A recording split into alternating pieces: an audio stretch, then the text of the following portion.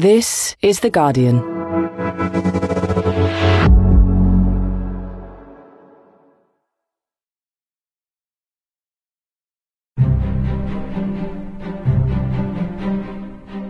Welcome to Politics Weekly Extra. I'm Jonathan Freedland. 2022 is a big political year in the United States, the year of midterm elections, which could make or break the presidency of Joe Biden. There are different states in the union fighting different contests, and many of them have caught our eye already. We've talked on the podcast about Georgia, but now our attention turns to Ohio, which is proving to have a humdinger of a contest. So far, the battle is all on the Republican side as they seek a candidate to fight for that state's Senate seat, a seat that becomes open in November. Last week, one of the candidates for that nomination, Bernie Moreno, dropped out of the race, and it's revealed in some ways the limit of the Trump way of doing politics, because he tried very hard to be the Trump candidate, and it didn't quite work out. Instead, he's left a whole lot of others behind, wrestling and fighting for the mantle of Donald Trump. It's a perfect indication of what's happened to the Republican Party, and therefore I wanted to talk to somebody who is on the ground following that very juicy contest. I turned to Andrew Tobias. He's a political reporter for the wonderfully named Cleveland Plain Dealer, the main newspaper in the state, covering local, state and federal politics. I started by asking about this latest dropout from that Republican race. Who was he? So the candidate who dropped out is Bernie Moreno, who is a first-time candidate. I can't say that he was really known outside of Cleveland before he ran. He is well-known in Cleveland for having started a chain of luxury car dealers. So just basically a successful businessman. And he actually had a pretty good fundraising performance with regards to outside money, too, which is not necessarily true of all the candidates in this race. And he spent just $3 or $4 million on ads through the month of December and January, which is really kind of unusual because usually what you hear about people who run campaigns is that they talk about spending money and running ads when people are really thinking about voting kind of in the last 90 days before an election. And this whole race is kind of almost set up like an arms race or something where all these candidates are trying to outdo each other and kind of moving that timeline back. So he spent several $1 million of his own money, but really only got up to like 8 or 10% in the polls that we see, which we sort of are well skeptical of. But, he dropped out kind of unceremoniously as it took us by surprise. It took the other campaigns by surprise. And he basically said that he met with former President Donald Trump. Kind of reading between the lines, it was clear that Trump was not going to endorse him. He made a reference to, I guess, not crowding the field with too many MAGA candidates. We're not really sure entirely what to make of that. So it was a very short-lived campaign, of course, but for while it was running, what was it like? It's interesting because I knew him pretty well before he ran. I was honestly surprised that he ran for office in the first place. He was politically active, kind of giving money and stuff like that, but he never struck me as the type who ran for office.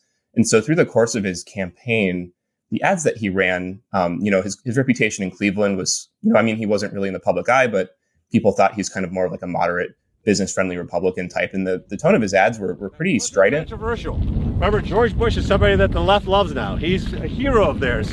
It's kind of amazing what's happened over the last 20 years when George Bush became the hero of the left, and Dick Cheney's shaking hands with Liz Cheney in Congress. They were pretty nationalist. It was, similar to, clearly trying to appeal to Trump voters and that kind of thing. And so it's interesting that, some of the commentary that you see from people who just basically never even heard of him several months ago, kind of like, okay, well, you spent millions of dollars of your own money, you never got endorsed, you dropped out unceremoniously, and now, so you have a certain amount of controversy around you. So it's really interesting to see kind of like the whole trajectory of the whole thing play out. In other words, here's a guy who spent millions of dollars and probably damaged his own local reputation. Yeah, quite possibly. There's two interesting sort of trends there that you could compare more, outside Ohio. The first is that, as you say, there was a time where the millionaire business-friendly candidate was a very familiar type and often did quite well and now not doing so well. And I'm thinking in a completely different context, but of Mike Bloomberg in the Democratic race, millions of dollars on advertising and just made no headway at all back in 2020. But the other trend is this thing you've talked about and the figure of Donald Trump. And I know that Bernie Moreno at first was pretty hostile to Donald Trump. And I think there was a remark he'd made to a colleague in writing saying, I can't support a party led by that maniac. Trump was a lunatic invading the party. But he made this big journey and then became, as you say, a MAGA candidate, a Make America Great Again candidate, a pro-Trump guy. Did people just not buy that journey? It's been a journey for all of us, I think. So, he made that comment back in 2016. And Cleveland hosted the Republican National Convention that year where Donald Trump accepted the Republican nomination. I remember very well. I mean, Ted Cruz, who's a senator from Texas. We will unite the country by standing together for shared values. Kind of higher profile was there. And there was this whole controversy about whether or not the delegates would vote for Trump and let him get the nomination. United States of America. And he basically got booed off the stage. He made this kind of like last stand sort of speech. And then it's kind of gotten like dropped into the memory hole along with a lot of other comments that people made around that time about Trump and as he's kind of consolidated his control around the Republican Party. So Moreno was one of those people, like you said, he sent that email. And even afterwards, he was on a local TV interview in Cleveland. Somebody asked him about, you support Trump, what's that all about? And he said, whoa. And I guess something I didn't mention before. So he said, that's my daughter who supports Trump, because his daughter was a Trump campaign aide, is involved with politics. And that's kind of, I think, the inroad that he made with some of the campaign connections he had. But so he was pretty clear that he tried to at times say that he wasn't really a Trump guy. And I don't know if he had a personal conversion, if, maybe he just wasn't on the record enough to kind of like flesh out his viewpoints. And so it didn't really come through clearly or something like that. But I think that's kind of issue number one on the ballot, is with the voters in the Republican primary want to know, are you loyal to Trump? Do you support his agenda? And you see all these candidates to various degrees kind of going through contortions to try to basically prove, to them that they are. So I was in Cleveland. I was in the hall at that moment where Ted Cruz tried to mount some kind of resistance. And you almost felt in that moment that the party had changed. It had become Donald Trump's party. And Ted Cruz and the others have all now had to change. Let's talk about those other candidates. And a way into it perhaps is to hear the words of David Frum, who was famously George W. Bush's speechwriter, now a political commentator for The Atlantic magazine, among others. And Frum wrote, talking about Moreno, some of the candidates have weaker gag reflexes than others and can better choke down all the toads that need to be swallowed to be viable in post-Trump Ohio politics. Moreno could not fake sufficient toad-eating enthusiasm, and so he's out. So let's just talk about two of those people who are still demonstrating their toad-eating prowess, who are in this race. Just tell me about the two men who are both talked about a lot. And we'll start with J.D. Vance, just because he developed an international, almost showbiz profile because of a book he wrote. Yeah, so J.D. Vance is an Ohio native. You mentioned the book that he wrote, which is called Hillbilly Elegy. It came out in 2016, and it's kind of part of, I think it did well because at that time, people were trying to figure out this, political dynamic that led to Donald Trump kind of taking over the Republican Party. And it was kind of, a global thing, too, to some degree, with populist politics and stuff like that. But his memoir talked about him growing up in poverty and, how he kind of navigated through that. And it was a very, inspirational story. He joined the Army. He put himself through, I think, Yale Law School. He became pretty successful in business. So, around that time, he used the publicity around the book to basically become like this anti-Trump commentator. He tweets right after the Access Hollywood incident, fellow Christians, everyone is watching us when we apologize for this man. Lord, help us. It's kind of easy, I think, for somebody like Bernie Moreno to say, like I said earlier, maybe, comment was misconstrued here or there, it was early in the campaign. So, I had my own candidate and we're all, emotional when we say things we don't mean or something like that. Vance had a very comprehensive anti-Trump criticism that he made over and over and over again. And this kind of over time, you saw from him, a change in the comments that he would make about the president. And as he's running this race, you've seen some of those old comments come up, and groups opposed to him and supporting other candidates in the race have run ads, basically quoting him at length in his own words. And it's something that we've seen interesting in there is that he's almost been branded as this anti-Trump candidate in this race. And that's not the campaign he's trying to run now. Because I've been very open about the fact that I did say those critical things, and I regret them. And I regret being wrong about the guy. I think that he was a good president. He's trying to very enthusiastically say how pro-Trump he is. It's so interesting because he's as you say, he's got this back catalogue, a really big back catalogue of anti-Trump remarks. But it's worth stressing he was so credible as an anti-Trump guy because he wasn't one of the sort of elite Washington, in a way, like the David Frums or the Bill Kristols. He wasn't one of those people. He was a kind of poet, a laureate for the left behind, coming from, growing up in the sort of post-industrial poverty in Ohio. So he had so much credibility when he attacked Trump. But as you said, he's tried to do this sort of volte-face and 180-degree turn and become the pro-Trump guy, even changing his look physically. I mean, he's got this beard, hasn't he, which people feel is like a Trumpy beard. It's like the evil J.D. Vance versus good J.D. Vance or something like that. It's, right. It's in the character arc. He grew a beard, definitely. And so, but he's struggling to wear this coveted Trump mantle. Who is the other guy? And I know there's a woman in the race too, we'll come to her, but who's the other guy J.D. Vance is sort of wrestling with to get the cloak of Trumpism on his back? His name is Josh Mandel. He's a former state treasurer, and the campaign that he's running, it's honestly, it's almost like he's trolling the rest of the field, trying to be outrageous, kind of leaning into controversies of the day. Joe Biden, I'm not even going to call him President Biden. He's not. Joe Biden is creating a constitutional crisis. But kind of strategically, he's targeting Ohio's conservative evangelical voters. He's literally holding campaign events in churches, and that's been a very heavy focus for him. He's run for office for something like 10 years in Ohio. He's always been very conservative. I mean, I think he's definitely played that up more and kind of tried to lean into the moment of the issue that he thinks will help him run. But he and Vance, I think, are kind of competing for a similar type of vote, because the whole thing really comes down to trying to get Trump's endorsement. Trump endorsing any of these candidates would be a game changer in the race. And that's what they're after. I mean, Mandel is coming out with sort of Trumpisms all the time. I've just a little quick look at his Twitter feed, and there it is. CO2 is not a pollutant, but AOC, Alexandria Ocasio-Cortez, is illegal immigrants should be deported, not supported. He refers to the January the 6th rioters as patriots.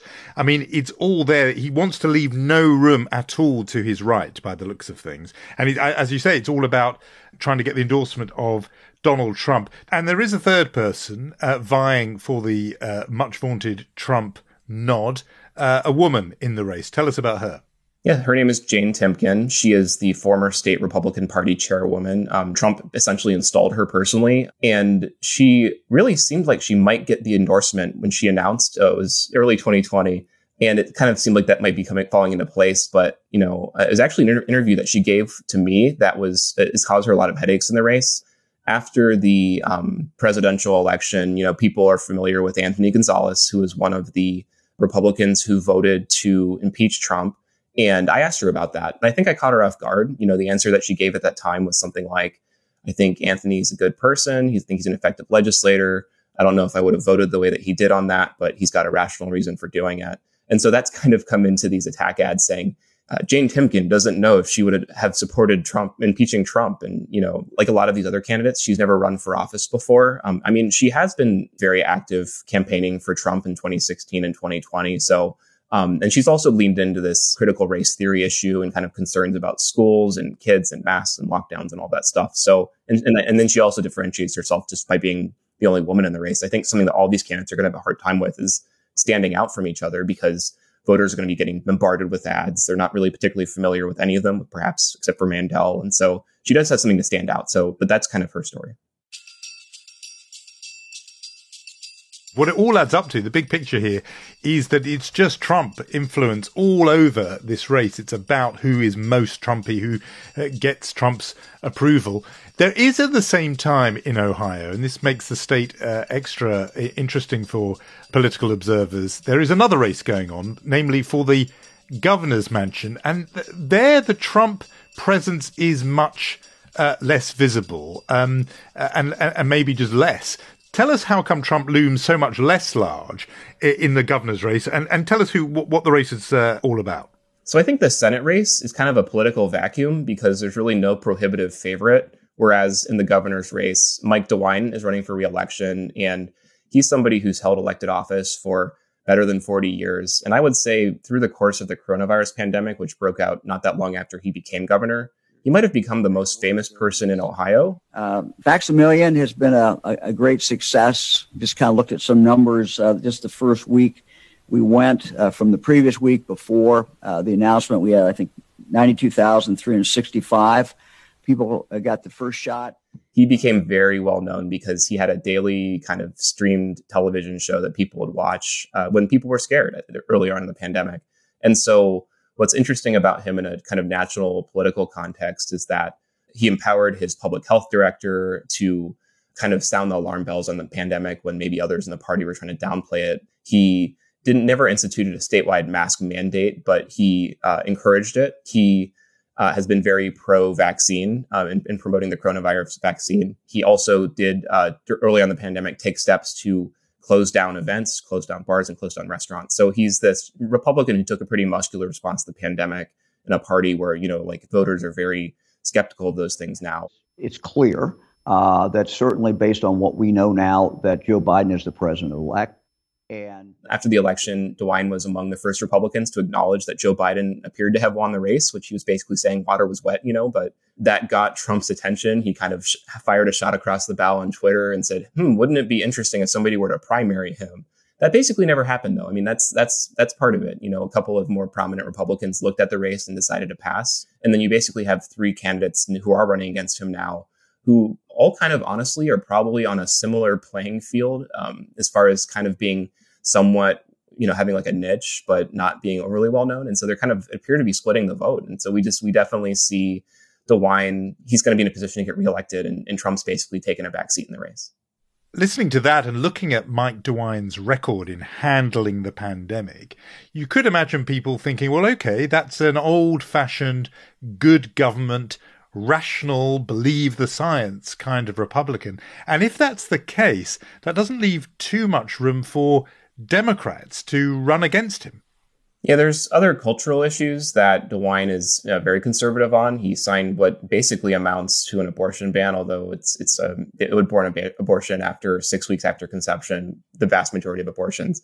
He signed a gun bill, things like that. So he has a record to point to. So I wouldn't want to cast him as like this progressive Republican or anything like that, but it's all relative these days. And so honestly, 2022, as your readers or as your listeners, I'm sure know, it's expected to be a good year nationally for Republicans. So Democrats have a pretty rough chance at trying to win the race. I think the one thing that they might be hoping on, we see some evidence in the polling that there are anti-DeWine Republicans who say that they'll stay home, or maybe they'll even vote for a Democrat or a third party candidate. So like I said, just with the way the race has turned out in the primary, it doesn't seem like any candidate's going to step through to consolidate the race. So it'll just be interesting to see what kinds of effects it would have in November, but certainly you'd think that he'd be favored to win that or two.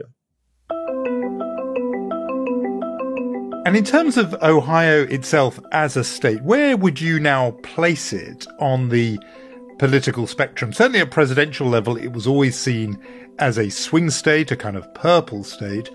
Now, given the way the governor's races have gone, given what's happening for this open Senate seat, is Ohio looking more and more solidly red? Yeah, it's, we're kind of sad that it's not a swing state in the political media realm. I mean, it just makes the race less interesting to cover every 4 years. But I wouldn't say it's a red state in the sense of like Alabama or Texas, or which actually, of course, is turning blue. But it's, I don't think it's like a staunch Republican state by any means or anything like that. But like, it's probably more like Missouri, which occasionally elects Democrats, but generally elects Republicans, or perhaps even Kentucky or Kansas, which elected Democratic governors in 2018 when Mike DeWine ended up winning.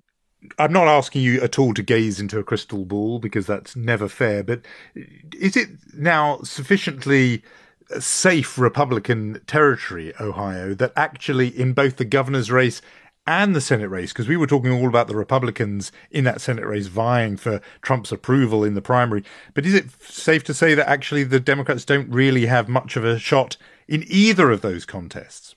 So I think there are scenarios where Democrats could win. This is not the year that I would pick for a Democrat to do well in Ohio, kind of because of all the other ways that they have to swim upstream here. But so Tim Ryan is the likely Democratic nominee in the U.S. Senate race. He's a congressman from the Youngstown area, which is really one of the epicenters of the kind of dynamic of former blue-collar Democratic areas shifting pro-Trump. So I would not write off Tim Ryan as possibly winning that race. He still has a primary against a lesser-known opponent who, that still has to happen, but we have no reason to believe that he won't win that. And if you're Tim Ryan, who do you want to face? Is it Josh Mandel or is it J.D. Vance or who of these candidates, if you're the Democrat, do you want to be up against come November? I think, there's definitely a school of thought that Josh Mandel might be somebody that they would want to run against. Mandel's run in 2012, he lost to Ohio's other senator, Sherrod Brown, who is a Democrat and who was reelected in 2018, by the way. So there is a path, although it involved in his case being very well known and not having a very strong challenger that year. But the idea is that, Mandel, like that people who pay attention to the race kind of see like his brand of politics is very performative. It might be easy to cast him as being too extreme kind of for like your average Ohio voter or something like that. So that's probably the case. But honestly, Democrats should be more concerned about what kind of campaign they're going to run as opposed to who they might draw as an opponent. Just before we leave the Ohio race, in terms of the national dimensions, what is the dynamic for Democrats in a state like Ohio now? Is Joe Biden a big drag for them? Is the fact that the cost of living is rising and coronavirus has not gone away, death toll passing a figure of 900,000 nationally? Does all of that mean that the party of the incumbent president is really pushing the boulder uphill to win and gain seats? Yes, in Ohio, but across the country. Yeah, definitely to all of that. I mean, voters are very well attuned to kind of how things are going in the country. And so you do see like encouraging jobs reports. And, certainly we all hope that the pandemic is going to recede and that things will go back to normal. But, just the inflation thing or, the supply chain issues that are well known to everybody. It's one thing to kind of run against someone, but like Democrats in Ohio talk about trying to differentiate themselves from the national brand where, there's this sort of idea that Democrats are the party of the elite coast. They look down on places like Ohio. It's a lot harder to differentiate yourself with a local brand from a national brand when kind of it's the national Democratic brand via Joe Biden that's basically on the ballot. So maybe something like the infrastructure bill that Biden pushed through, or, maybe even things will be better in a few months and there might be something different to talk about. But I think the president will be a drag, on the election this year unless things kind of in a macro sense dramatically change. Before we leave you, Andrew, we always ask on the podcast a what else question on something, well, I was going to say completely different. It's obviously related a bit. There are three little words that have widened a rift among Republicans, and those three little words are legitimate political discourse, which was the words the Republican National Committee used to describe the January the 6th, 2021 attempted insurrection on Capitol Hill. It was a violent insurrection for the purpose of trying to prevent the peaceful transfer of power after a legitimately certified election. Some dissent from that coming even from the party's majority leader, Mitch McConnell, who has condemned those words and condemned the RNC for their censuring of Representatives Liz Cheney and Adam Kinzinger, who, as listeners will know, are serving on that House Select Committee investigating January the 6th. We also saw Mike Pence break the other day from Donald Trump's suggestion that he somehow could have overturned the election. Is this a pattern here, or do you think Republican leaders have sort of left it too late? Yeah, I mean, I remember well after the initial events of January 6th, it just felt like something that would be kind of like a game changer and a cultural moment that people kind of unite behind. It definitely hasn't happened. And so, until I have evidence to the contrary, I just, everything that you see out of the Republican Party just becomes more and more consolidated by the former president, Donald Trump. So I just, there are certainly voices like that. It'll be interesting if, somebody like Mike Pence, who was very popular with Republican voters and up until he wasn't, like if maybe that has the ability to kind of break through the president's reach and his allies and the kind of media structures around him and stuff like that. But I'm not holding my breath that we're going to see a major change from the Republican Party from what we've seen over the last year. Andrew Tobias of the Cleveland Plain Dealer. Thanks so much for joining me on the podcast. Hey, thanks for having me. It was fun. And that is all from me for this week. As I mentioned last week, if you feel like switching off from the current, and let's face it, often slightly depressing news cycle, and would like to catch up on some of the best Guardian and Observer journalism that you might have missed from the week, do listen to our brand new podcast, Weekend, every Saturday. This week you'll hear narrators read how Shirin Kale tried and failed to crack Mastermind, and Hadley Freeman's terrific interview with the Hollywood actor Will Arnett. So make sure to search for Weekend wherever you get your podcasts. And lastly, just to let you know that in a couple of weeks, I'm delighted to say this podcast will get a feed all its own. A reflection of the fact that so many of you are listening, for which many thanks, and that it is going to be such an important year in American politics. Don't worry, we'll still be coming out every Friday, and we'll make sure you know how to find us and how you can subscribe. But for now, it's goodbye. The producer is Danielle Stevens. The executive producer is Maz Ebtehaj. I'm Jonathan Freedland, and thanks, as always, for listening. This is The Guardian.